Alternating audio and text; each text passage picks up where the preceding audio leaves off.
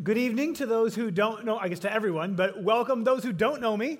I've been around Res for a long time, so a bunch of you guys were my students back when you were in like middle school. So it's going to be loads of fun. I love getting to share the word, and I get to share about something fun tonight.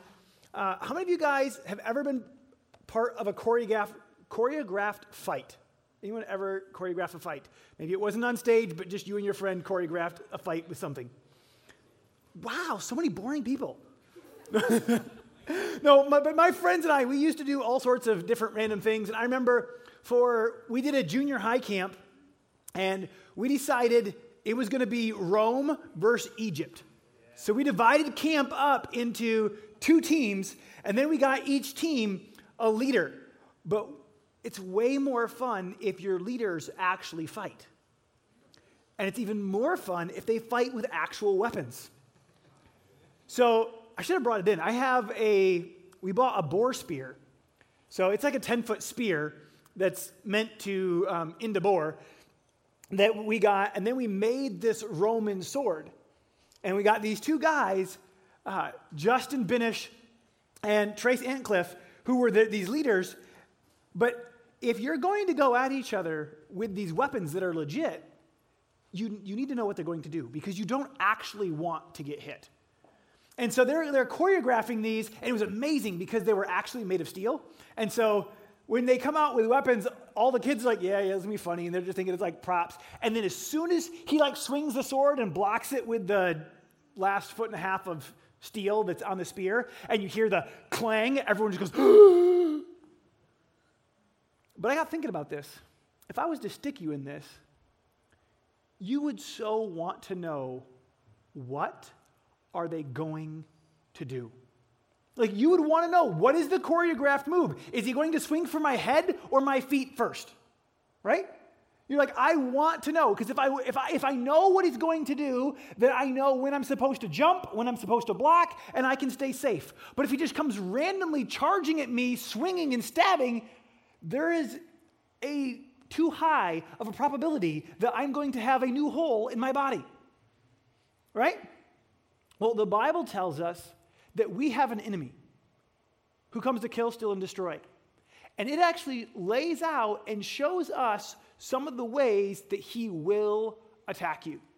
And so I want to look at one of the ways that I can promise Satan will attack you, because I believe that if you know what attacks are coming, you are way more likely to overcome them. Is that fair? All right, so if we look in our Bibles at Genesis chapter 3, we find when the first arrival of sin, the arrival of Satan and his first attack. And when he shows up, he attacks a couple of things. And then he makes a pattern of this. And so we can kind of get an idea of what he does. In Genesis 3, if you're totally unfamiliar with the Bible, God just made everything. And then he goes, all right, I got a rule for you. You're gonna like live it large. I made a beautiful garden. I didn't make any clothes. There's lots of food, and you are gonna have fun. But I have a rule. There is one tree. You can take care of everything, but from that tree, don't eat. Good? I'm like, yeah, sweet. Literally, you got everything with one rule, one prohibition. So he lays this out. Well, God made Adam and Eve, and they're there, and they're hanging out, and they're enjoying the garden. And the Bible doesn't say how long they enjoyed the garden. It doesn't say, and the first day they messed everything up. It doesn't say on the first anniversary of being in the garden, they screwed up. It just says that one day they were out for a walk. And Satan shows up in this tree as a snake. And it's like, yo, hey, Eve. That's kind of shocking. What would you do if a snake was like, yo, hey! Ah! And like, where's that spear? So like, you're going to try to kill it. But that's a really fun topic on why she wasn't freaked out, but we can get into that a different day. But, so she starts this conversation with the devil, and he does two things really quick. First off, he goes, did God really say? And one of the first things that the devil attacks over and over and over is God's word. And then he goes on from there, and he goes in verse 5. He goes, oh, if you eat this, then you will be like God. And he begins to hang this carrot of who you will become. Now, the funny part about this is in Genesis chapter 1, verse 26, it says that God made man and woman in his image. He made them. So he actually promised her what she already had. And she's like, what? I could be like God? It does look pretty good. And he begins to tempt her, and he begins to attack her identity and goes, well, if you have this, then you will be.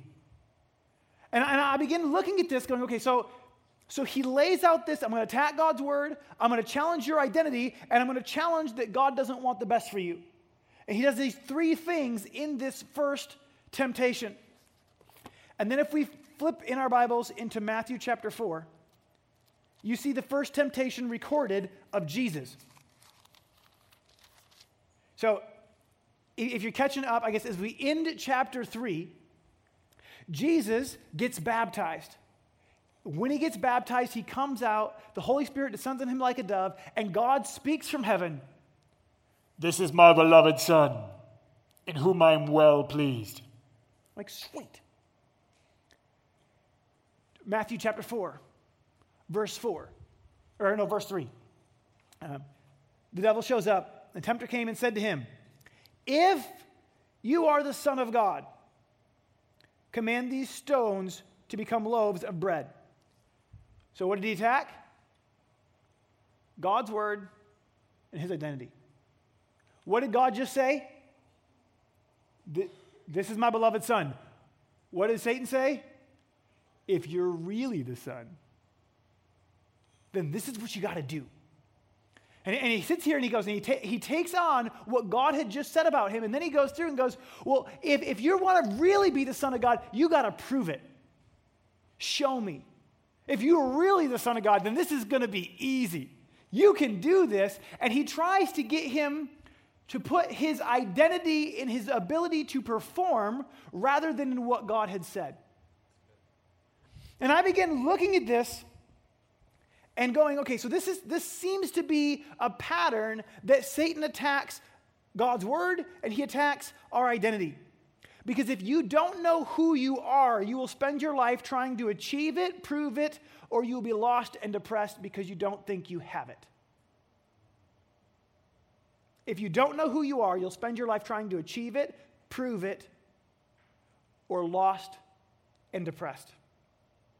And I started thinking, going, well, how hard can it be to know who I am? Like, don't I have like a birth certificate that states it? Don't I have a mirror that shows it? But did you know that not all mirrors tell the truth? Can you put up a picture of that first one?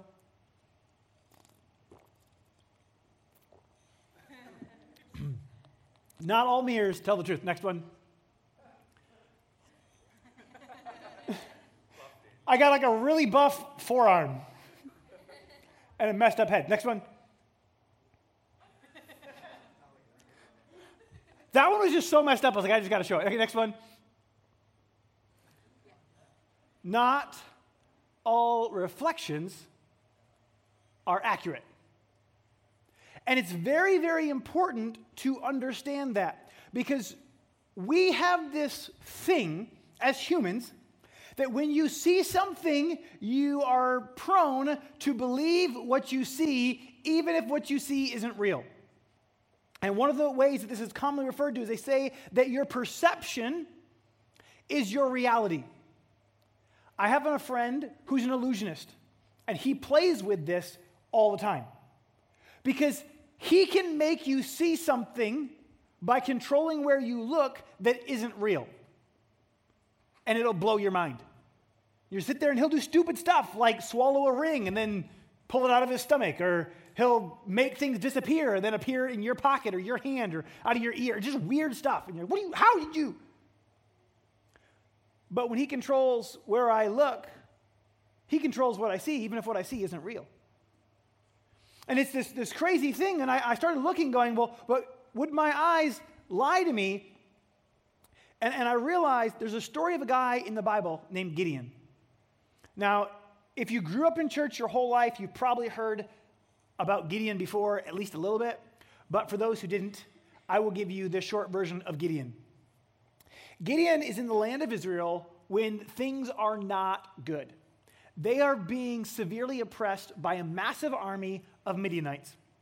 And the Midianites would let them plant their crops, work the land, and then as soon as they would harvest, the Midianites would come charging down, steal all the food, and leave. And so it was kind of like slavery, but not. It was like, oh, look, you're free, except I'm going to take all that you did. And if you were my slave, I'd be obligated to take care of you and make sure that you had enough of it to make it through the year. But because I am just a overly powerful thief who steals from you every time that you get anything, I have no concern for your well-being and whether or not you have enough to make it through the winter. So it was a really not good situation. And so he gets this harvest, and then he's like, you know what? I am going to hide my harvest. And so he goes and he's threshing wheat in a wine press, which I don't think anyone here has ever threshed wheat. Has anyone threshed wheat? Okay. This is the worst possible location for threshing wheat. You want it to be like on a hill where there was a bit of a breeze that would come through. So you'd like smash stuff and you'd toss it up, and the little light flakes would float away, and the nice heavy stuff that you wanted would fall to the ground. And he's doing this down below things where there wasn't much wind. It's like going, I'm going to go tanning in the basement. No, I don't have a tanning bed. I am just hoping that there's enough light coming through that window. If I lay on the floor and I move strategically, maybe I can get a tan. That's kind of the equivalent here, because he's terrified. He's like, if I take care of my stuff where I should, they're going to see it and they're going to come steal it. So he's hiding. And while he's hiding, an angel shows up and is like, hey, mighty man of valor. And he's like, where? And he's like, you. And he's like, I'm not a mighty man of valor. And he's like, God's with you. And he's like, no, he's not. Have you seen my circumstances? I am hiding in a wine press to thresh my wheat. Mighty man of valor. I am from the weakest family, from the weakest tribe, and of the weak family, I am the weakest. Like, for real. This is his boast. As he's in this conversation, this is Judges chapter 6, verse 12. Verse 15. And he goes through this whole thing. And long story short, the angel just goes, all right, well, God's going to use you. And he's like, but I'm a nobody. And he's like, that's okay. God will use you. And it's really strange that God didn't look at him and go, you're wrong. You're really somebody. God just goes, that's okay. I'll be with you. So whether or not you've got it doesn't matter anymore. And Gideon's like, I don't know about this. And there's this like really cool dialogue back and forth with him. And then he steps out in faith, and he ends up getting this army together. But they are severely outnumbered. He gets an army of like 30,000, but they're about to take on an army of over 120,000. Odds were not good. And God goes, your army's too big. Tell them that who's ever afraid can go home. And 2/3 of his army walks away. That was not good. God, we were outnumbered. Now we are really outnumbered. And God looks again and goes, your army's too big. He goes, take them all down to the river. When they all take a drink, everybody who drinks like this, send them home. Everybody who drinks like this, you can keep them. Lo and behold, he's left with 300 men. I want to say it was 135,000 people that they were going up against. Whatever the case was, it's 300 times 450 because they were outnumbered 450 to 1. Those are really bad odds. But God shows up and God moves. And if you want the whole story, Judges chapter 6, 7, and 8. But if you fast forward into this battle, he captures some of the bad guys. He captures some of the bad guy kings, and he shows up in Judges chapter 8, and he goes up to him, and then he said to Zebah and Zalmunna, I hope that's not your name. Okay, where are the men whom you killed at Tabor? And they answered, as you are, so were they. Every one of them resembled the son of a king. Okay, what does that mean? That means they look like royalty. That means they look like leaders. That means they were big and they were strong. When they talk about King Saul looking like royalty, they said he was a head and shoulders taller than everybody else. But what did Gideon say about himself? I'm the weakest. I come from the weakest tribe. But when he goes and he gets a description, as you are, so were they all look like sons of kings, his response was, those were my brothers. So your mirror was lying to you. Because he started it out going, no, I'm the weakest and my family's the weakest. But everybody else looks and goes, dude, you are a leader. But that's not what he saw. At least not at that point in his life. But I guarantee you that from Judges chapter 6 to Judges chapter 8, he did not grow 6 inches and put on 50 pounds of meat. But what he saw changed. And it's this amazing thing that what I can see can be a lie. And it's a scary thing, and it can be a dangerous thing. When I was in high school, there was a girl who was struggling with anorexia. And it blew me away because I didn't understand this yet. And she was dying because she was starving. She was to the point that her heart, she ended up in the hospital because her heart started to eat itself because there was nothing else left. So to say that she was skin and bones is an understatement. She was in the hospital because she was literally starving to death. But she saw herself fat. And there was so little to her that if she ate anything, she could feel the bump of the thing that she ate because there was so much of nothing. That she then thought, oh, now I'm fat. And everyone else was like, no, you're starving to death, literally. But what she saw and what was were not connected. What we see is not based on what's out there, it's based on what's in here. And the problem is that we tend to believe whatever we see, even if what we see isn't real. And if we look in the wrong places, we see the wrong things. So in life, there's a whole bunch of different mirrors that we tend to look at that lie to us. And I'm looking at the time going, there's no way I'm going to make it through all the mirrors, but we'll make it through a few.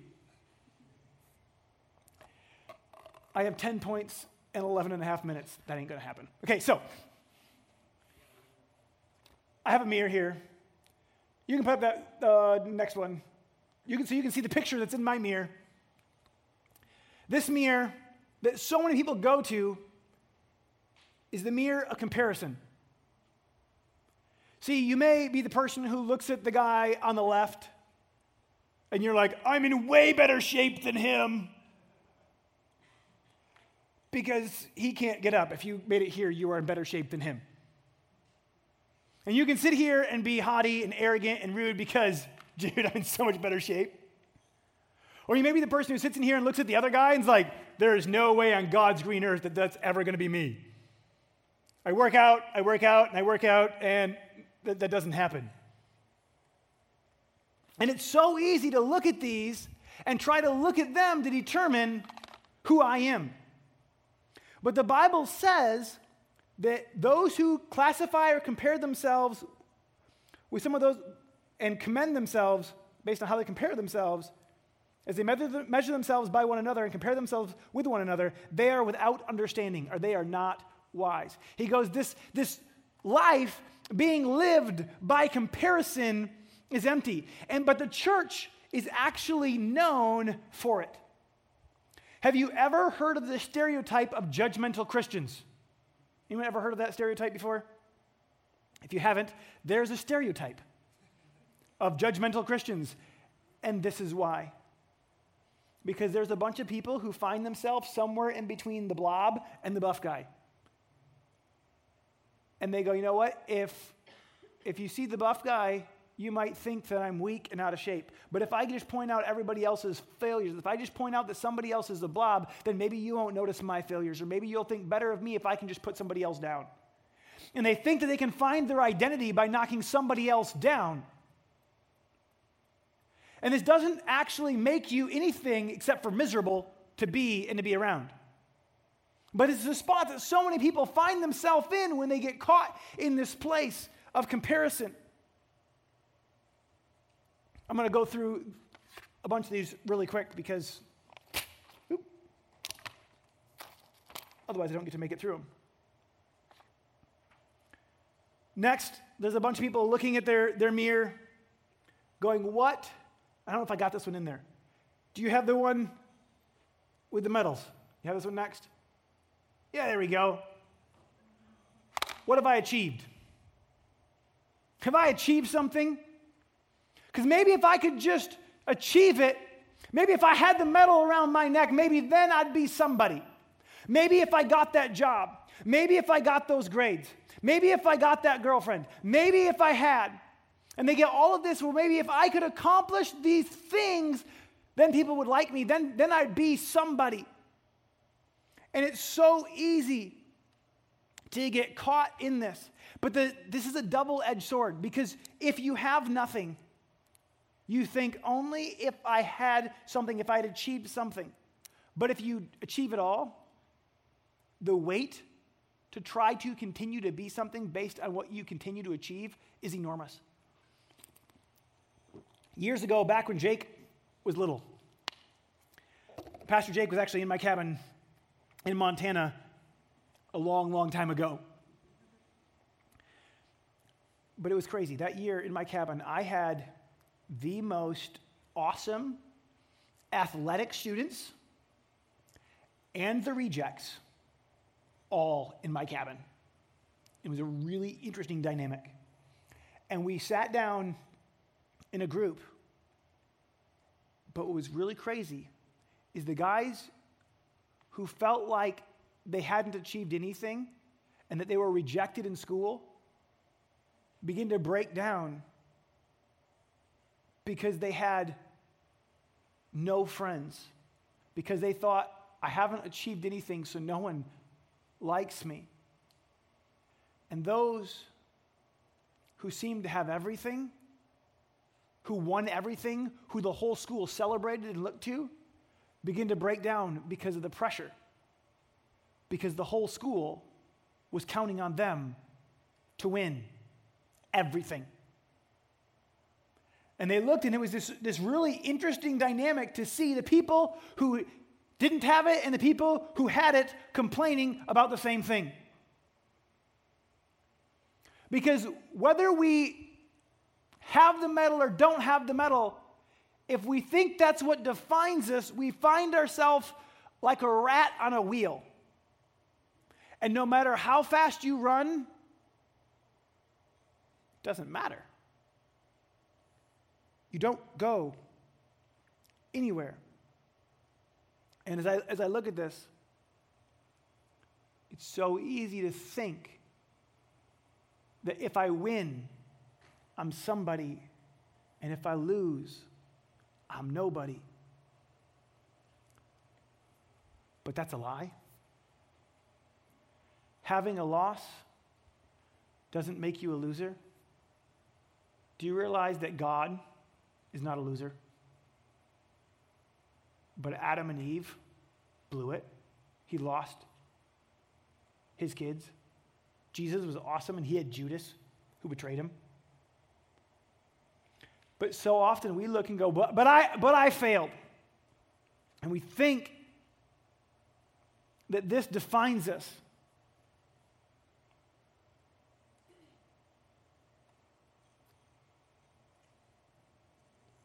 And there's so many different places. But I want you to understand that who you are is not found in what you achieve. It's not found in what you have. It's not found in your past. Here, can you scroll through these with me? We're going to go through these like in 60 seconds because we got stuff to go through. It's not found in what you achieve. It's not found in what you have. Next one. Okay, that was me in 2004. It's not found in your past. It's not found in your appearance. It's not found. This next one is a business card. Or no, we skipped the business card. Boom, there we go. It's not found in what you do. Next one. It's not found in your scars. It's not found in what happened to you. It's not found in those things, those traumatic events that may have occurred that seem to have marked you. That's not who you are. It's not found in what people say about you, in the words that have been spoken over you. Next one. It's not found in your relationships. It's not found in your sex. See, our culture so much right now wants to define people based on their sexual desires, based on their sexual exploits, and that's not who you are. You are who God says you are. But if you don't realize this, you end up bound. You end up trying to figure out who you are. And God has a purpose and a plan for you. And if you're trying to prove who you are, you'll reject God's purpose and God's plan for your life because you're too busy trying to figure out and to prove who you are. See, in John, or Luke, it's like in all the Gospels, but Jesus calls his disciples to go have dinner. But on their way to dinner, they're having an argument. It's like my kids. And the argument is, who's the greatest? Now, I have 3 boys and a girl, and my boys can argue about anything. And everything is a competition. It doesn't matter what it is. Like, if it's getting in the car, everyone wants to be the first one in the car, first one out of the car. They can fight over it. You have to call the rules out for getting in the car. You're like, there's no boxing out in the mudroom as you put on your shoes. You may not put your butt up against the door to hold everybody else in while you are putting on your shoes. You cannot punch them, hit them, kick them to beat them into the car, to sit longer. Well, anyways, it's dumb. But here's my point is, we can fight, we can argue about anything. And if we think that winning defines us, we will make everything a competition, and it's not a friendly competition because it's not about entertaining each other with a game, it's about trying to become. And if my becoming is dependent on me beating you, then this isn't friendly, and I'll take it too far. Anyway, so as I'm looking at these guys, and they're fighting going into this, somebody was supposed to wash everybody else's feet. Normally, this is a nasty job that a servant does. Because today, everybody's feet stink. That's just a thing. But back then, everybody's feet were nasty. Because they didn't have nice socks and tennis shoes. They had sandals. People didn't drive nice cars. They used donkeys. They used camels. Do you know what donkeys and camels do? They poo.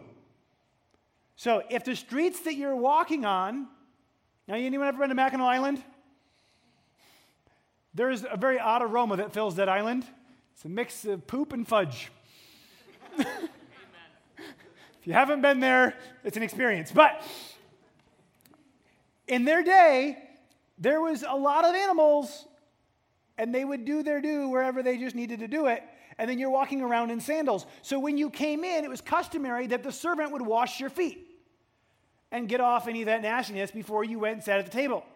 But when they came in, nobody wanted to be the servant.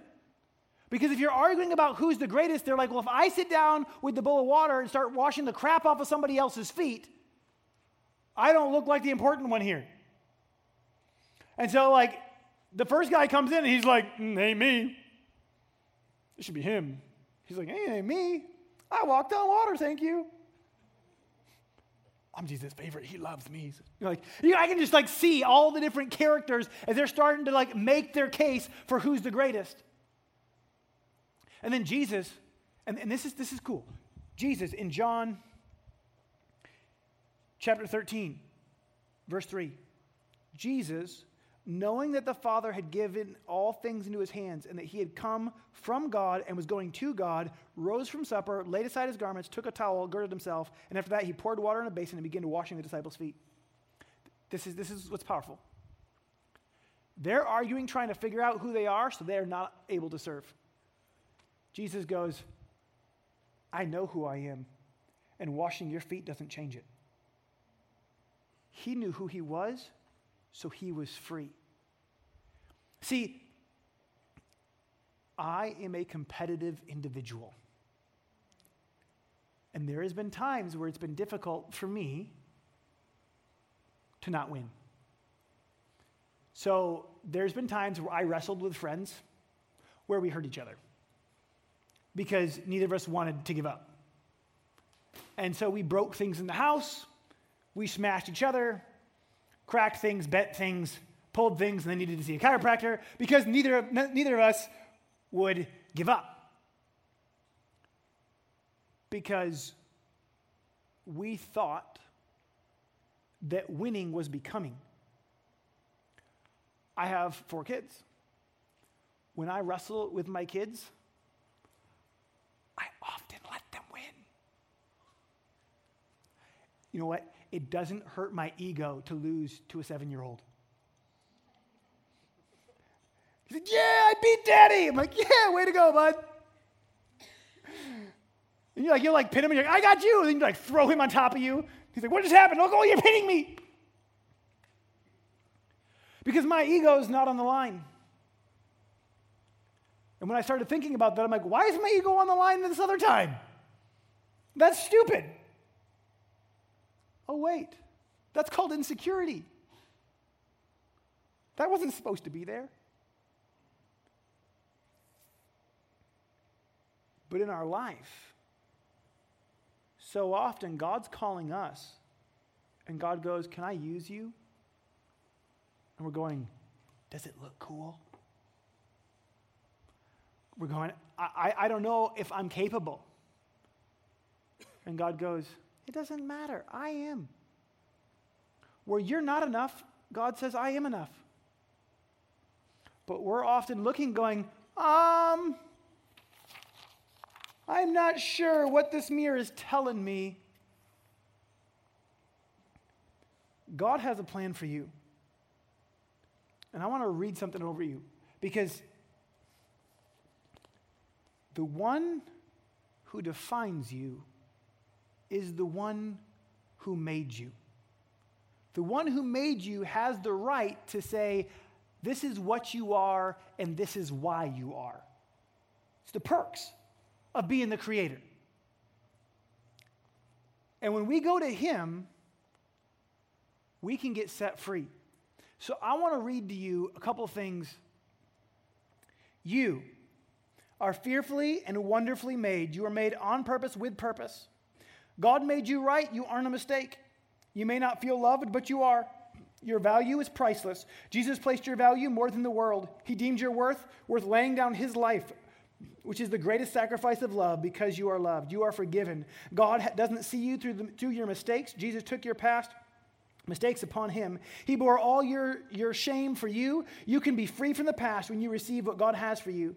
He says you became a new creation. The old is gone, the new has come. Even if you have messed up since becoming a believer, he says that he is faithful and just to forgive us and cleanse us from all unrighteousness. He wants to be your loving father. For some, that's a strange thing. that you don't know, but God cares and he wants to be there for you. You may not feel good enough, but that's okay because God is more than enough. He said he would never leave you or forsake you. In our weakness, he is strong. You were never called to do it on your own. If you trust in him and go to him, you can see him do what you could never do.